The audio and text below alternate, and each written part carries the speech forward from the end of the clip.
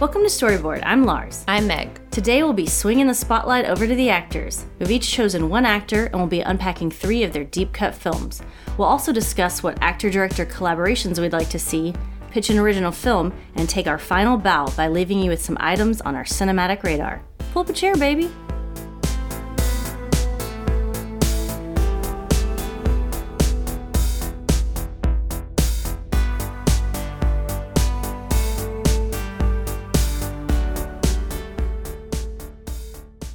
So, in the spirit of inspired artistic partnerships like Penelope Cruz and Almodovar, we wanted to pitch some actor-director collaborations that we would love to see.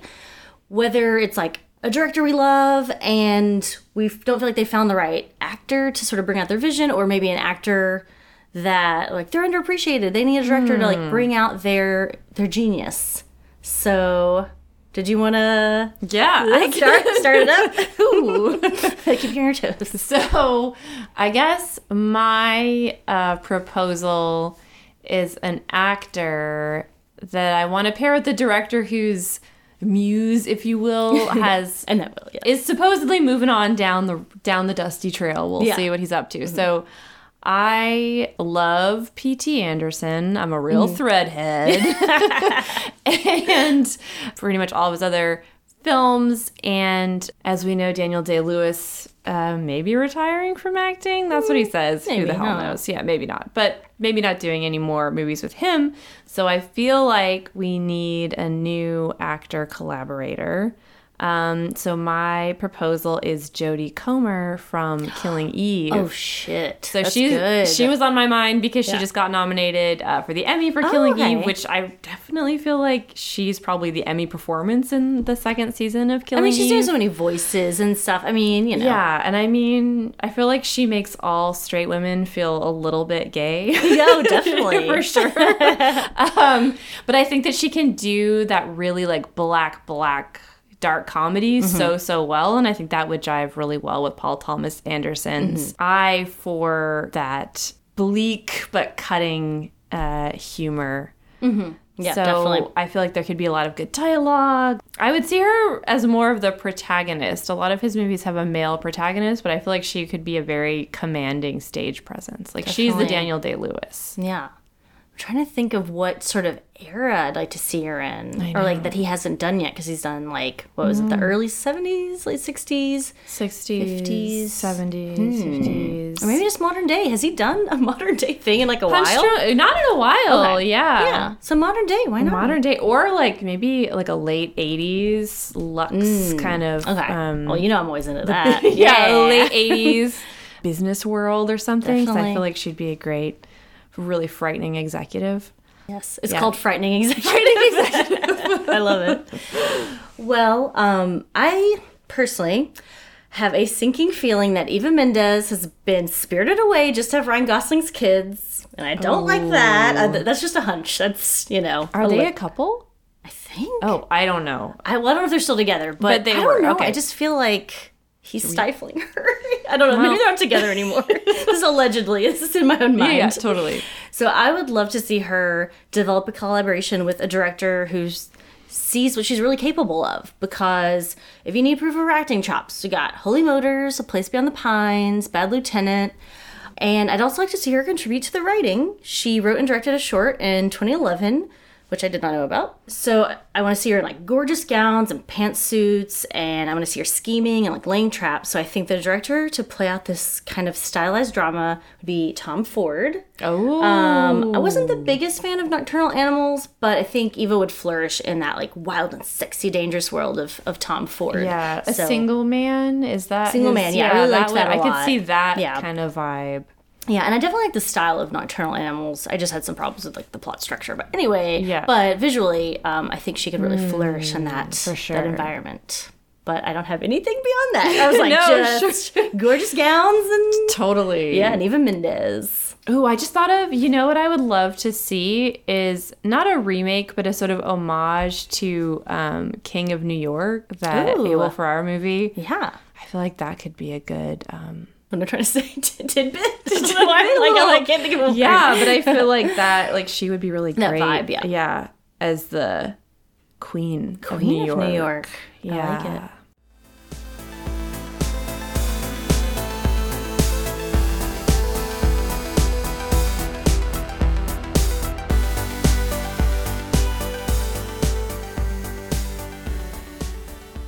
All right, on to the main attraction, which I guess we're calling an actor in 3 courses. There you go. 3 scenes? I don't know. Scenes. I don't know. Yes. So we each picked an actor that intrigues us for some damn reason, Yeah. and decided to explore some of their work that we're not as familiar with. So not what they're best known for, but scratching the surface, plumbing the depths of the Yeah. IMDb page to Yeah. see, Yeah. is this anything?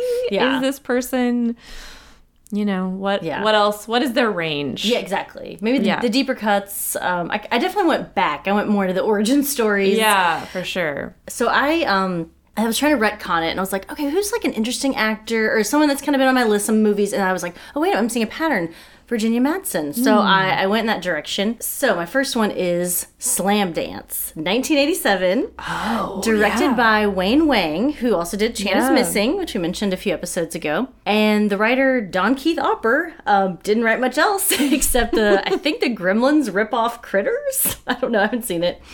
Oh, I think I've seen part of. There were a few Gremlins Okay. ripoffs. There's Ghoulies or something else. I don't know. Anyway. Maybe that's the one I've seen. Yeah. And also, Don Keith Opper is an actor, and he starred in a series in 2000 called Harsh Realm. So it didn't look like a good series, but I was still like, what? Whoa, they took it. They must have They taken had it to from have. Hype. the hype. Yeah. Anyway, that was just a little tidbit Yeah. on the side. But I did what I always do. I made a lot of assumptions about a movie based on the still on Mubi. And it had, I was like, oh, Virginia Madsen vehicle. It's going to heavily feature her. And she looked awesome in this like gorgeous dress and this, what looked like a dark dance club in the 80s. But really, she ended up being just this murdered woman that we barely see. And the main character, Tom Hulse, I believe is how you pronounce his name, I'm not sure, who played Mozart in the film Amadeus, is just this like shitty cartoonist named Drood, accused of her murder, and we mostly follow him, so it's a little bit of a bummer there. Drood? Like D-R-O-O-D. Drood. I can barely remember what happens, which is not a good sign because it's not a week ago. But suffice it to say, Drood is separated from his wife, played by Mary Elizabeth Mastro-Antonio, I think is her name, who's also in The Abyss. They have a kid, but Drood meets, I'm just going to call her Mads because I don't want to say Virginia Madsen 18 times this show. So he meets Mads at this great nightclub owned by Drood's pal, played by British pop star Adam Ant. Drood has an affair with Mads and she ends up murdered. The police, played by Harry Dean Stanton and John Doe of the band X. Oh my God, are hot on his what? trail. Yeah. So some really interesting casting. Yeah. Also some thugs are after him, I guess. And I don't remember. I'm sorry. And Drew's got to figure out what happened to Mads and save his own skin. So yeah, for a movie with such interesting casting, it was slow and boring and disjointed. Oh, damn. But it was well shot and it had great art direction. I wish the movie had spent more time on Adam Ant and his club so I could sort of suss out the style a bit more. I couldn't quite grasp if it was like punk or sort of club kid or just, I don't know. It had an interesting style. So I probably should have paused a little bit more to be like, let me check out these outfits. And also, Drew's apartment appeared to be a former spa. Like day spa, like steam room with tile everywhere in a sunken living room. And it really worked for me. Yeah. I was like, I want to cover everything in tile now. It looked really good. And of course, I could have used more Virginia Madsen because she was barely in it. But it's available for free on Tubi, so if Oh you're my feeling God, you're brave, in your damn Tubi. maybe Tubi show. Tubi show. So I mean, I've heard of this movie. It's too Yeah. bad that it's not. it's a shame because there's so much seen good some- stuff. Yeah. I think it could be like re-edited or I don't know if remade, but basically re-edited or maybe just put on mute, throw it on mute and throw it up at a party is like a weird background thing. Anyway. Just be like, what do you think? Should I cover the living room in mauve tile? In tile. Yeah. How about you? So I recently showed Joel Women on the Verge of a Nervous Breakdown for the first time. He had never seen it. And I was like, ooh, I love Antonio Banderas' look in this movie. He's not a main character, but I kind of had forgotten. I mean, he looks very contemporary, very au courant in his little high-waisted slacks and little, like, wire rim glasses. Oh, yeah. Oh, yeah. And I thought, you know, Antonio Banderas seems to have, like, his Spanish language films are one sort of level of respectability and renown and quality. And then I feel like, especially more recently, his English language films are, you're like, the Spy Kids and Spy Kids. Puss in Boots. Oh, yeah. And there's a real typecasting thing with the Latin lover kind of aspect. So I just wanted to dive a little more into Antonio. I'll be calling him Antonio. Yeah. You know, he was a theater actor, and then he was discovered by Almodovar in the early 80s. He put him in Labyrinth of Passion, and then he was actually in like a ton of Almodovar movies, including like Matador is a really famous one. Love that one. Skin I Live In is really famous. Actually, his new movie also has Antonio. I don't know what Pain and Glory. I think I haven't seen that yet. We'll be seeing it, but I think it's like him playing a version of Pedro Almodovar. I don't know.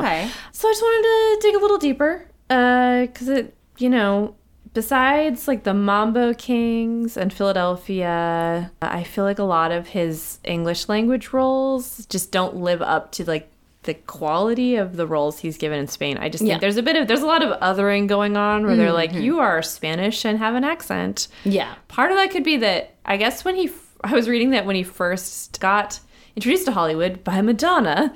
Yeah, Madonna was like, this guy. Right. Yeah. He didn't speak English, so he had to learn his lines phonetically. So that sort of, you know, he maybe it got typecast as like, oh, just put him as a hunk because he looks great, even if he doesn't know the language yet. Yeah.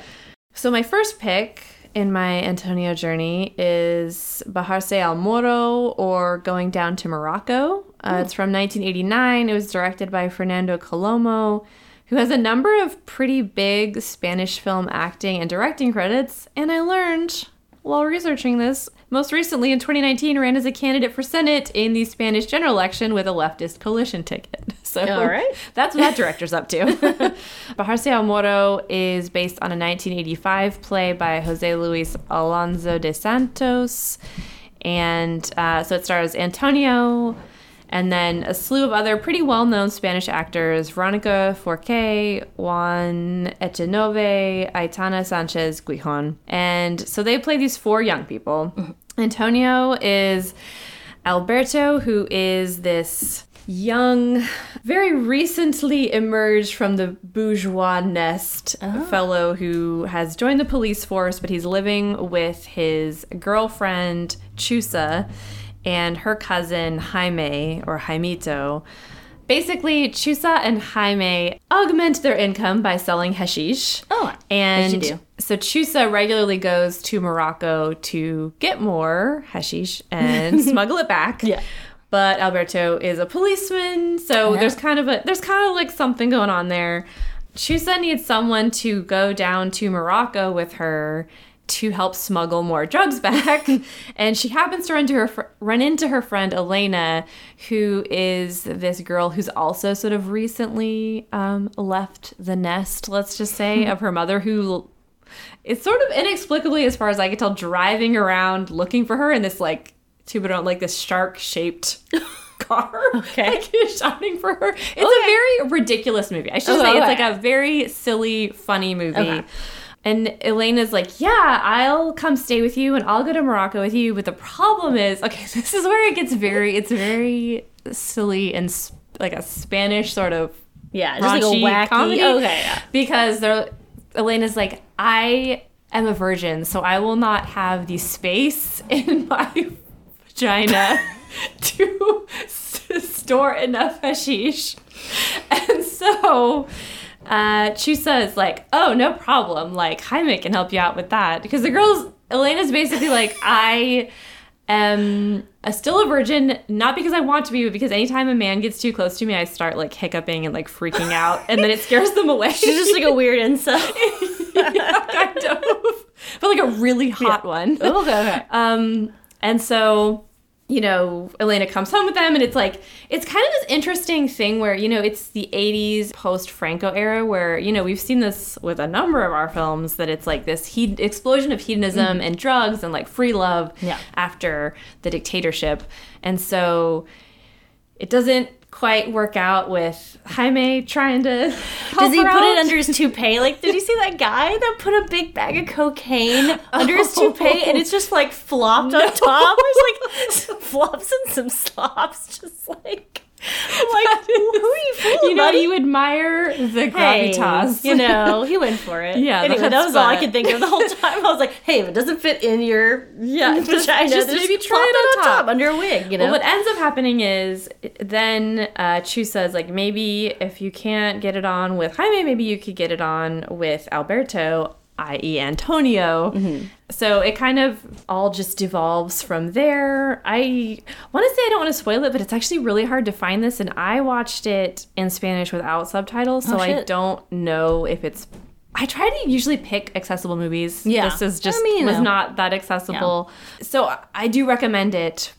Don't want to spoil it, but just giving you a warning that, that it may be a little bit tougher to find. Some clever Googling is what I call it, like wink, wink. Yeah, exactly. But it is an interesting exploration of attempts to form maybe a non-traditional family structure after the oppressive, hypocritical Christian family structure under the Franco regime. But, you know, it's kind of like that pull between these sort of like hyper-conservative values and then Chusa and Jaime, who are much more liberated and fun and artsy. And Chusa has the coolest outfits and is just, you really end up loving her. Antonio's character does not come across very well. He's really a dickhead and a bit of a foil. He looks very good. It's a great movie, but I feel like a consistent theme in all these movies is that he plays a character who's not so... Definitely not the good protagonist, I guess. Well, there's kind of a somewhat similar theme to mine. I wouldn't say that the ones I'm talking about today are like recommendations. It's just more, this was an exploration. Totally. I chose an actor. They were, I mean, interesting in quotes. Like, not like interesting, but like interesting, like, you know, someone should do a long form discussion. Not here exactly. I'm just doing a little brief overview. Right, yeah. But yeah, like my next one, actually all these I could see like How Did This Get Made or somebody like that, like doing an episode. Especially this one though. So my next one is Modern Girls.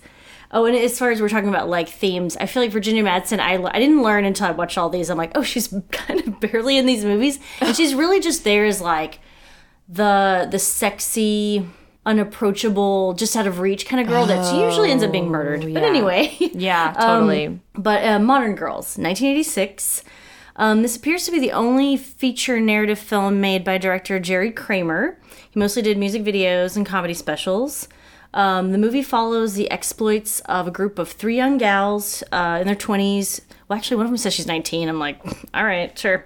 I guess the actor's like 25 years old. Anyway, so they're friends, they're roommates. It follows them over the course of one wild night in the vein of After Hours, personal fave. The personalities of the three friends are basically as follows. Margot is bitchy, Cece is flaky, and Kelly, Virginia Madsen, is sexy. So I may just refer to them as that, like flaky, sexy, bitchy, because I'm like, I can't remember their names, and it's going to get confusing. So, like I said, Mads is Kelly, the sexy one. So Sexy Mads has stood up a guy named Clifford, and her two roommates pretty much just use him for a ride to the nightclub they want to go to meet her. And these girls like go out like crazy. I don't know if it's like every night, but definitely every weekend. Hell yeah. Like they do it in disco now. Like they were going to bed at like 7, and I was like, oh, what's going on? And then they woke up at like 10 to get ready for like an hour at least, and then they went out. So the flaky girl meets famous fake pop star Bruno X. And it's important to note that Bruno X and Clifford, the guy that was ghosted, they're played by the same actor. What? So I was like, oh, will this be an important plot point? Are they supposed to be twins? Will this come back? And the answer is no, it is not addressed. What? It's for no reason.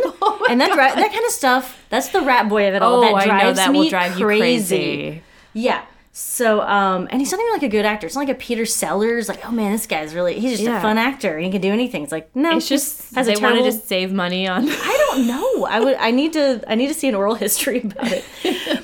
So the crux of the movie is essentially that the flaky girl is going club to club over the course of the night to track down Bruno X after they get separated.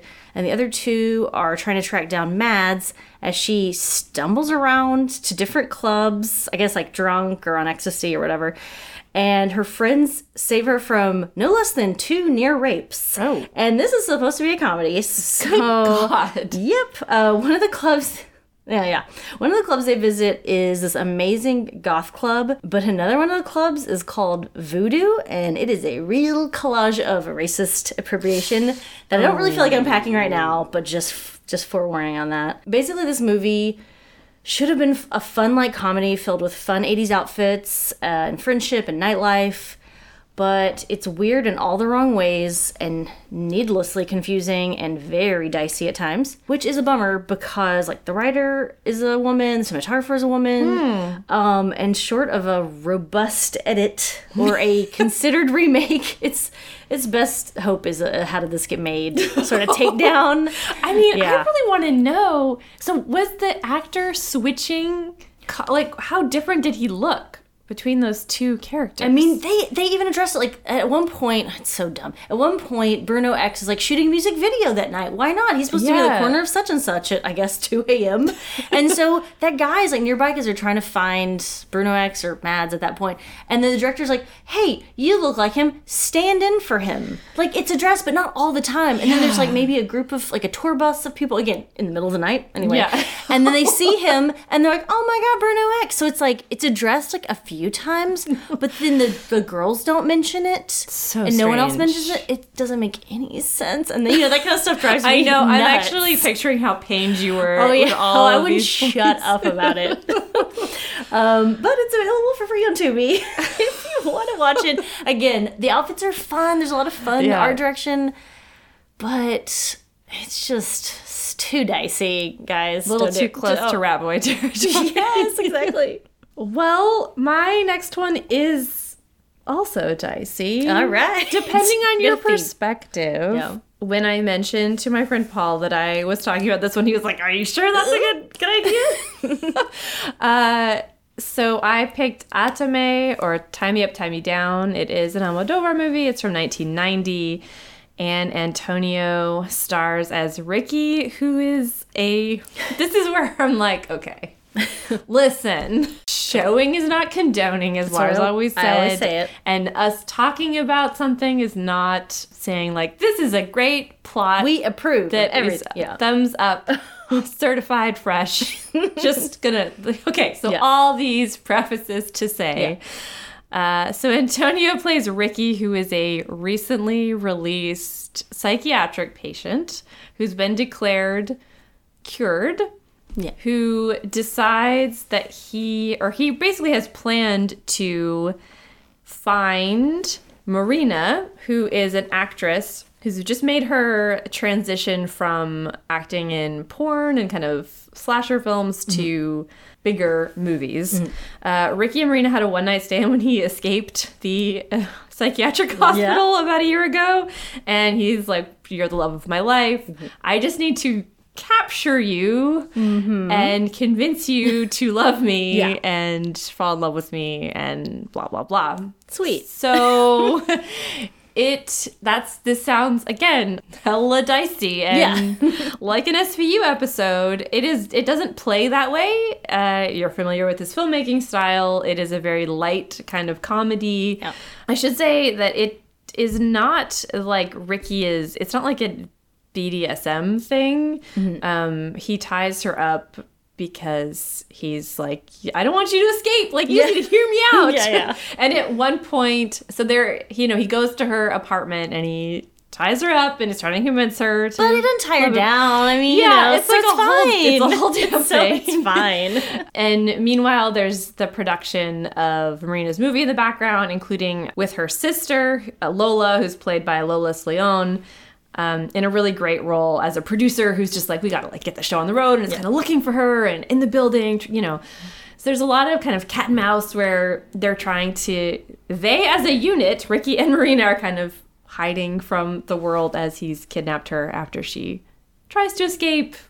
Kind of changed their mind. It's like the lighthearted side of Stockholm Syndrome, I guess you could say. I will say it also features Rossi de Palma, who Almodovar discovered in a cafe. She's the one that is so striking looking with that prominent nose. Like love it. Seeing her, it's always a little treat. She plays this pretty tough bitch motorcycle riding drug dealer. Oh, because Marina is the junkie. You know, you really can't escape the drug stuff, I feel like, in 80s, 90s Spanish movies. It's just like a motif or whatever. It's just, it just was really prevalent. Something to note about the release. So in the U.S., I think it really offended Americans in terms of obscenity. There is a very hot, spicy sex scene between Ricky and Marina. I don't think that's a spoiler because it's not even near the end of the movie. And also, I guess, the MPAA was offended not only by the sex scene, but also there's like a scene where Lola is peeing on a toilet, and they hated that. So not the woman being held captive. No, we don't have a problem with that. No problem. Fine. Do that all day. They also really hated. There's a scene of Marina in a bathtub who is sort of pleasuring herself with this scuba diver toy, and they didn't like that either. I love what they're offended by. That's really cool. Well, that's so classic. For them. So it got an X rating initially, and then there was a legal battle because it really was not, it's not an X-rated kind of movie. Like that makes it sound way more intense than it is. And then it kind of there was like a lawsuit with Miramax, sorry, but it was Miramax. Can't escape that. Saying that they're unequally applying the ratings, which, we all probably know that even now those harder ratings are reserved for sexy stuff, not for murder and guts and... Yeah, it's like capricious, but... totally. Really specific. So it did partially lead to the creation of the NC-17 rating, even though it was unrated. They eventually won, I guess, and it was released unrated. But it's very campy. It's intentionally campy. It's dramatic. It's not necessarily affirming all of the plot points. Just sort of playing up that machismo kind of vibe or something. It is. So I enjoy it, but it may not be for everybody. Yeah. Well, that's everything we say on here is like, I don't know, man. It's true. I don't know your life. So my third one is Gotham from 1988. I think I mentioned this as a radar item, perhaps, a while back. Maybe. It was written and directed by Lloyd Fonville, who also co-wrote Cherry 2000. That's why I'm like, I think I might have mentioned it. Oh, you probably did then. Yeah. So it has all the makings of like a fun, sexy thriller, but it was just too dumb and slow and confusing for me. Tommy Lee Jones, an all-time favorite of mine, stars as a private eye hired by this very uncharismatic, rich guy being haunted by his dead ex-wife, Virginia Madsen. The movie tries to convince us that Mads is haunting her husband because he didn't bury her with all her expensive jewels, which again, like, a reveal that makes the movie sound so much more fun than it is. Like, I should love that. Yeah. Like, her jewels.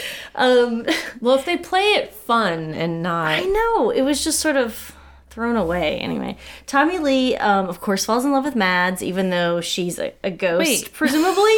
No, that's the thing. I'm still not sure if she's a ghost. I think she really is, though. But the movie kind of plays it like, is she, isn't it? Is it Khan? Is it, But I think she is, but it doesn't. But it's not like it doesn't explain it in like a kind of, dot. Figure out for yourself, kind of way. Like, this movie's so smart. It's like, no, it's just too dumb. It just leaves you hanging. And you're like, what? Anyway, so he falls in love with her. Tommy Lee Jones falls in love with Mads, even though she's a ghost, and she'll probably haunt him now, like she's been haunting her husband. Yeah.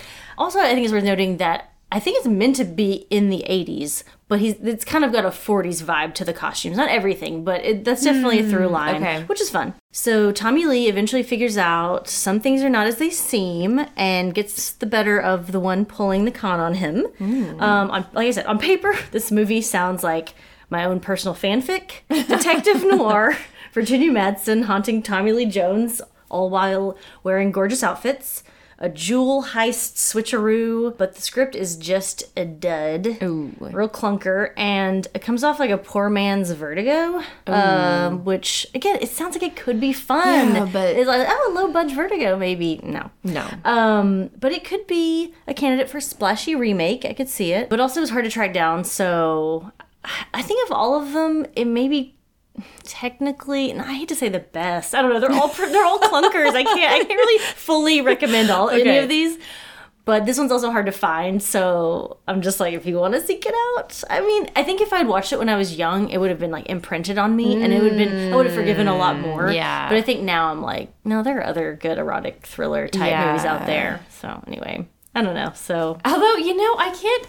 Maybe you're more sympathetic to the genre than I am, and my next one is an erotic thriller. Ooh. But a lot of the 90s erotic thrillers I've seen real clunky, and I have these memories of watching them as a preteen and being like, wow. Like, it's always like a woman, like the poster is like a man and woman, like from the side, like a profile, and the woman's head is like tossed back, like, and he's kissing like her neck, and I was like, ooh, that is sex. That's adult. That is adult situation. You watch these, and you're like, okay. Who wrote this? A 20-year-old boy? Yes.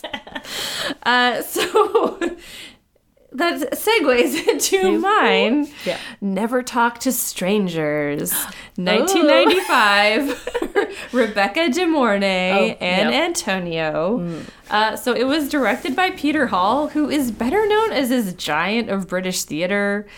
So he had this illustrious career with such highlights as introducing Samuel Beckett to British audiences with the 1955 debut of Waiting for Godot in the UK. Yeah. He directed the National Theatre. He founded the Royal Shakespeare Company. Shit. And then in 1995, he directed this sexy 90-minute SVU episode. Why not? Because you just see, I mean, twist after twist, you're like, oh, I see what's basically after 15 minutes, you're like, oh, okay, I see what's probably going on here. Yeah. So Antonio stars as Tony Ramirez in a very stereotypical Latin lover kind of role that he really got shoved into typecast wise. He's got the ponytail. He's like a motorcycle man. He's like looking pretty good though. Yeah, I mean, don't is it bad that I'm my ponytail? Don't get it twisted. Don't get it twisted. I'm into it. I'm trying to think of. I can't Antonio, and I can't do it. I was going for like Tonio, Ponio. I don't know. I'm sorry. I was really reaching for that. It's a real Antonio moment. Tony Pony. Okay, let's go. So he's the sexy guy that picks up Rebecca De Mornay's character, Dr. Sarah Taylor, in a wine shop. Okay. So Sarah Taylor, she's a psychiatrist. This is another weird connection and another storyboard mascot. She is trying to perform a psychological assessment of this murderer played by Harry Dean Stanton. Man. So she has everything is like intercut with her having these interview sessions with Harry Dean, who's claiming that he has multiple personality disorder. That's important. I think it's dissociative disorder now. I'm not sure the actual dissociative or like borderline. Meanwhile, she's picked up Antonio. Oh, she's fighting off the advances of her lecherous upstairs neighbor played by Dennis Miller. Oh, good. Cha-cha. Basically, he's just the lech upstairs.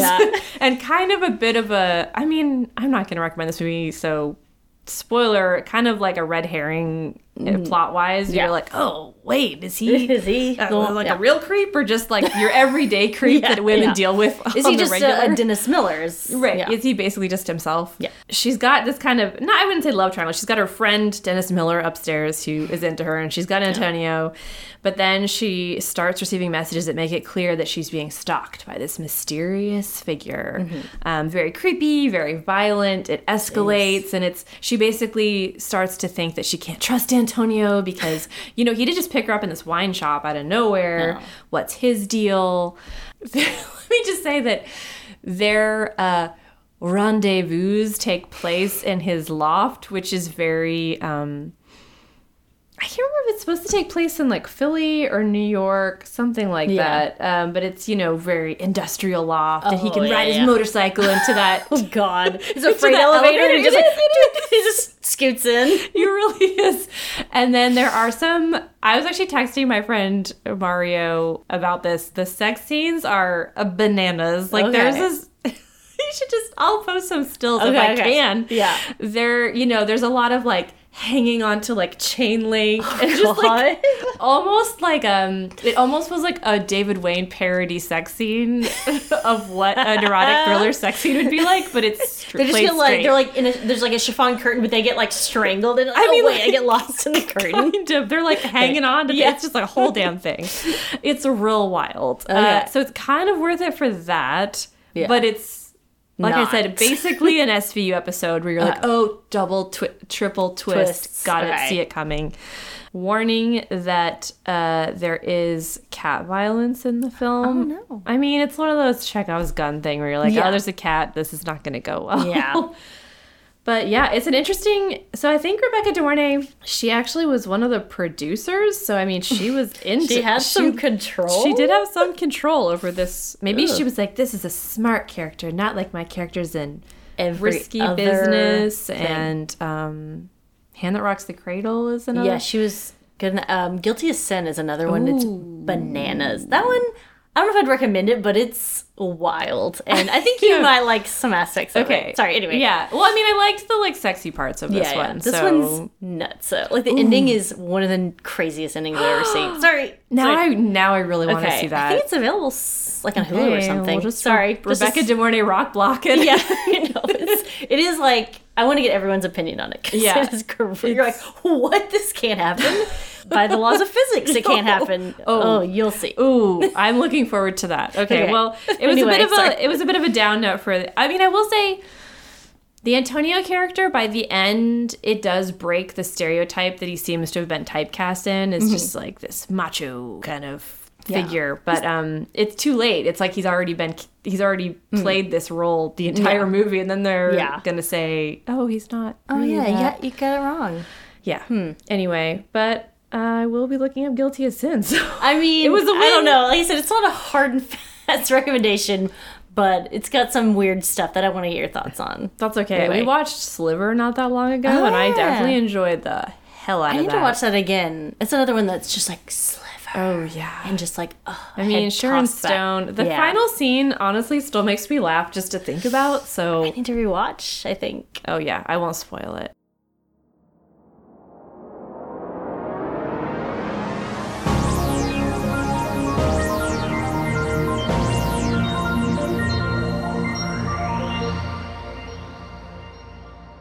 All right, we're fixing our resting pitch faces and ready to play another round. Yeah.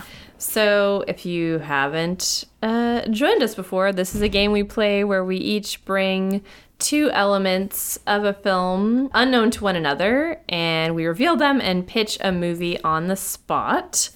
And I believe we have a working title this time. Yeah, so this is just along the way, I'll find some weird titles. So this is just for the masking tape, whatever, on the film reels. It's just, anyway.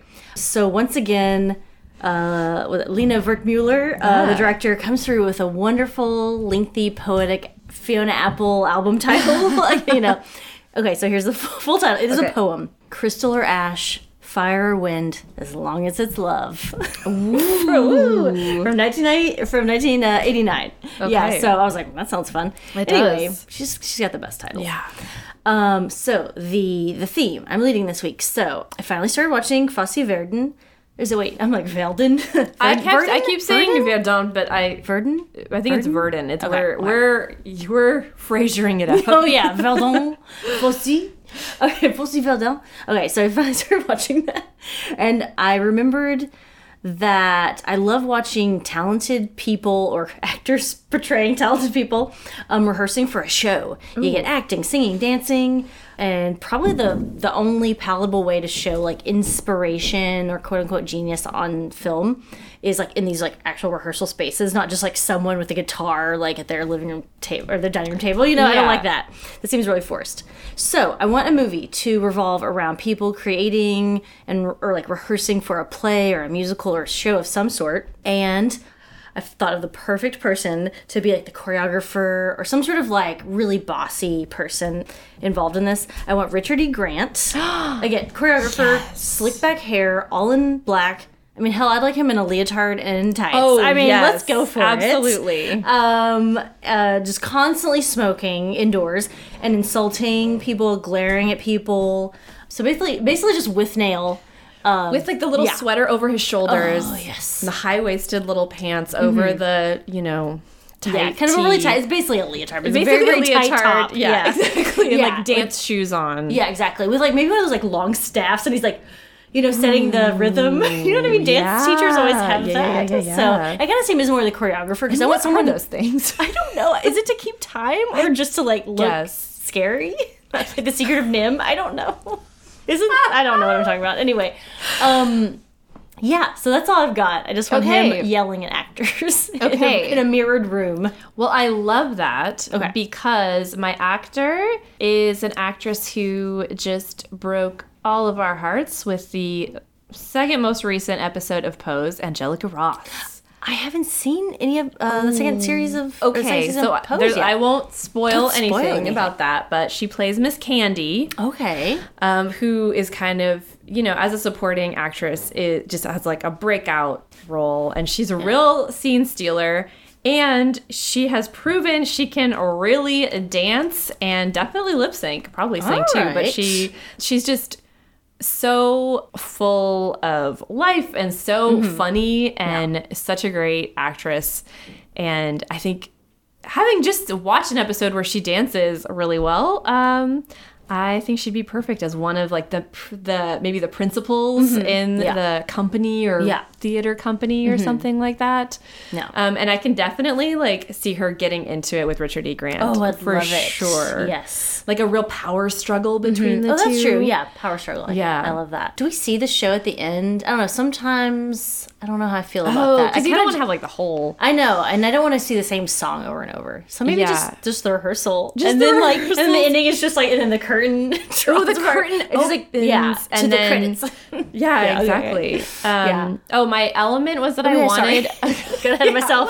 What about me? Yeah. My element is that I wanted a train station scene. So a scene set in a train station, where it's like someone's getting on a train. That was because in Bajarse al Moro, there's a pivotal scene where one person gets on a train, one person doesn't. Yeah. So it could be a train station scene in real life or in the show, in the production. I could see it either way. Like if they're putting on Damn Yankees or something. Yeah, I know. That's what I was thinking. I was like, I'm trying to think of a classic show with the train. I'd kind of rather it just be like an original thing and some original songs or something. But totally. I don't know. I'm trying to think if an actor should be like, they'll be at the train station. We're supposed to pick them up at 10 a.m. or whatever the hell. Totally. Or if it should be in the show. I almost think it should be in the show. Okay, let's do it. Because I can imagine them trying to block it and trying to figure out how this works. And then there could be, like they have this train set, all the set pieces. And Richard E. Grant's like, oh my God, this is not going to work. It can't work like this. This is ghastly. Like, how dare you? Yeah. I just want to see him like with an ash on his cigarette that's like 2 inches long. It's like, oh my God. I love this so much. I might need this to be a series. Oh, yes. Okay. Yeah. Oh, man, I love Richard E. Grant. Production. Yeah. The production, yeah.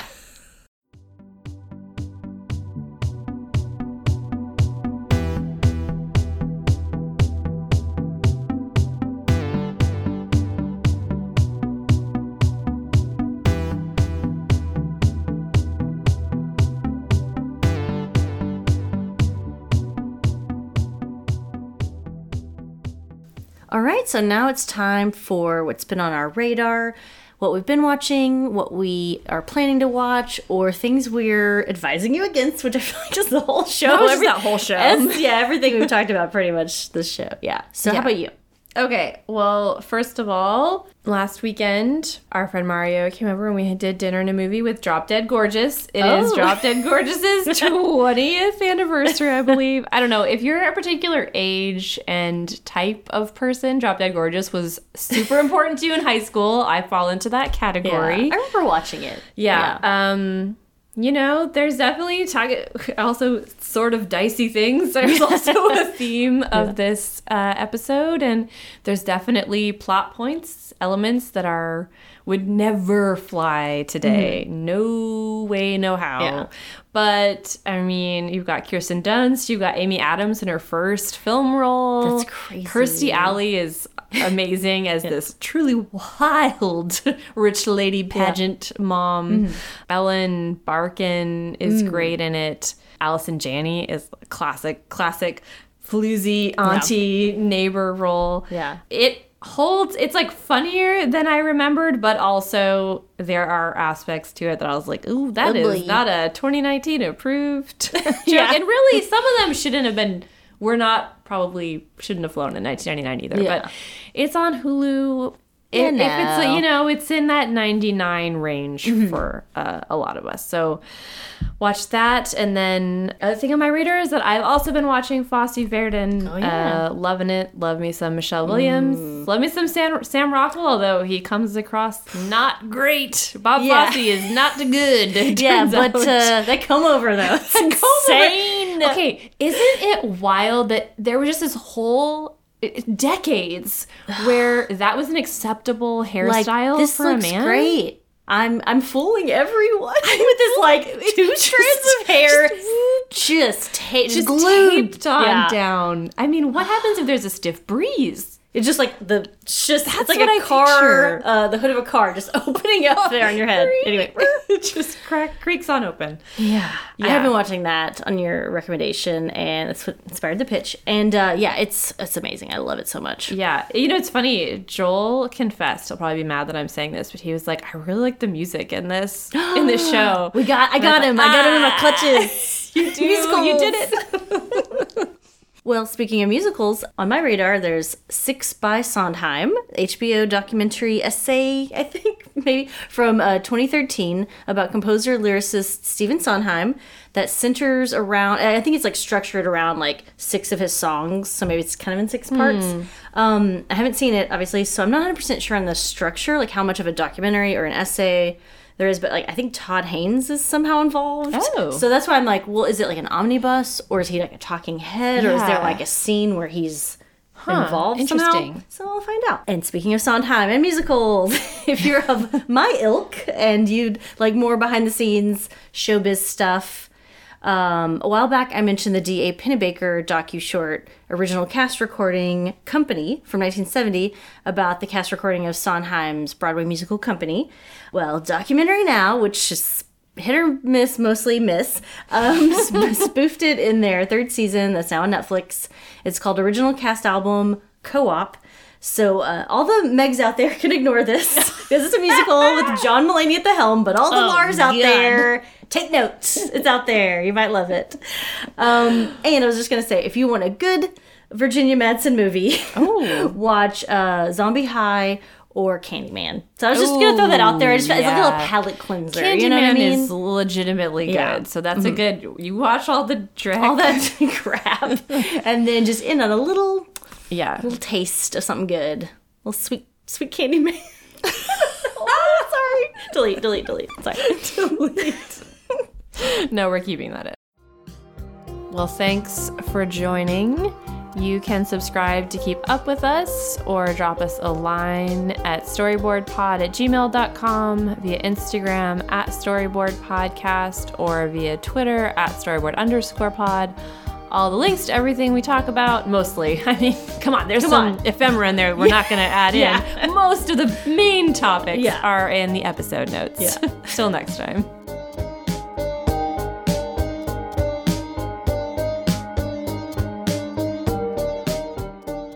At one point, there's like something like "die, bitch" like written in like feces over her face. I'm like, that's something like human poop. It doesn't say it's poop, but I'm like, it's human shit.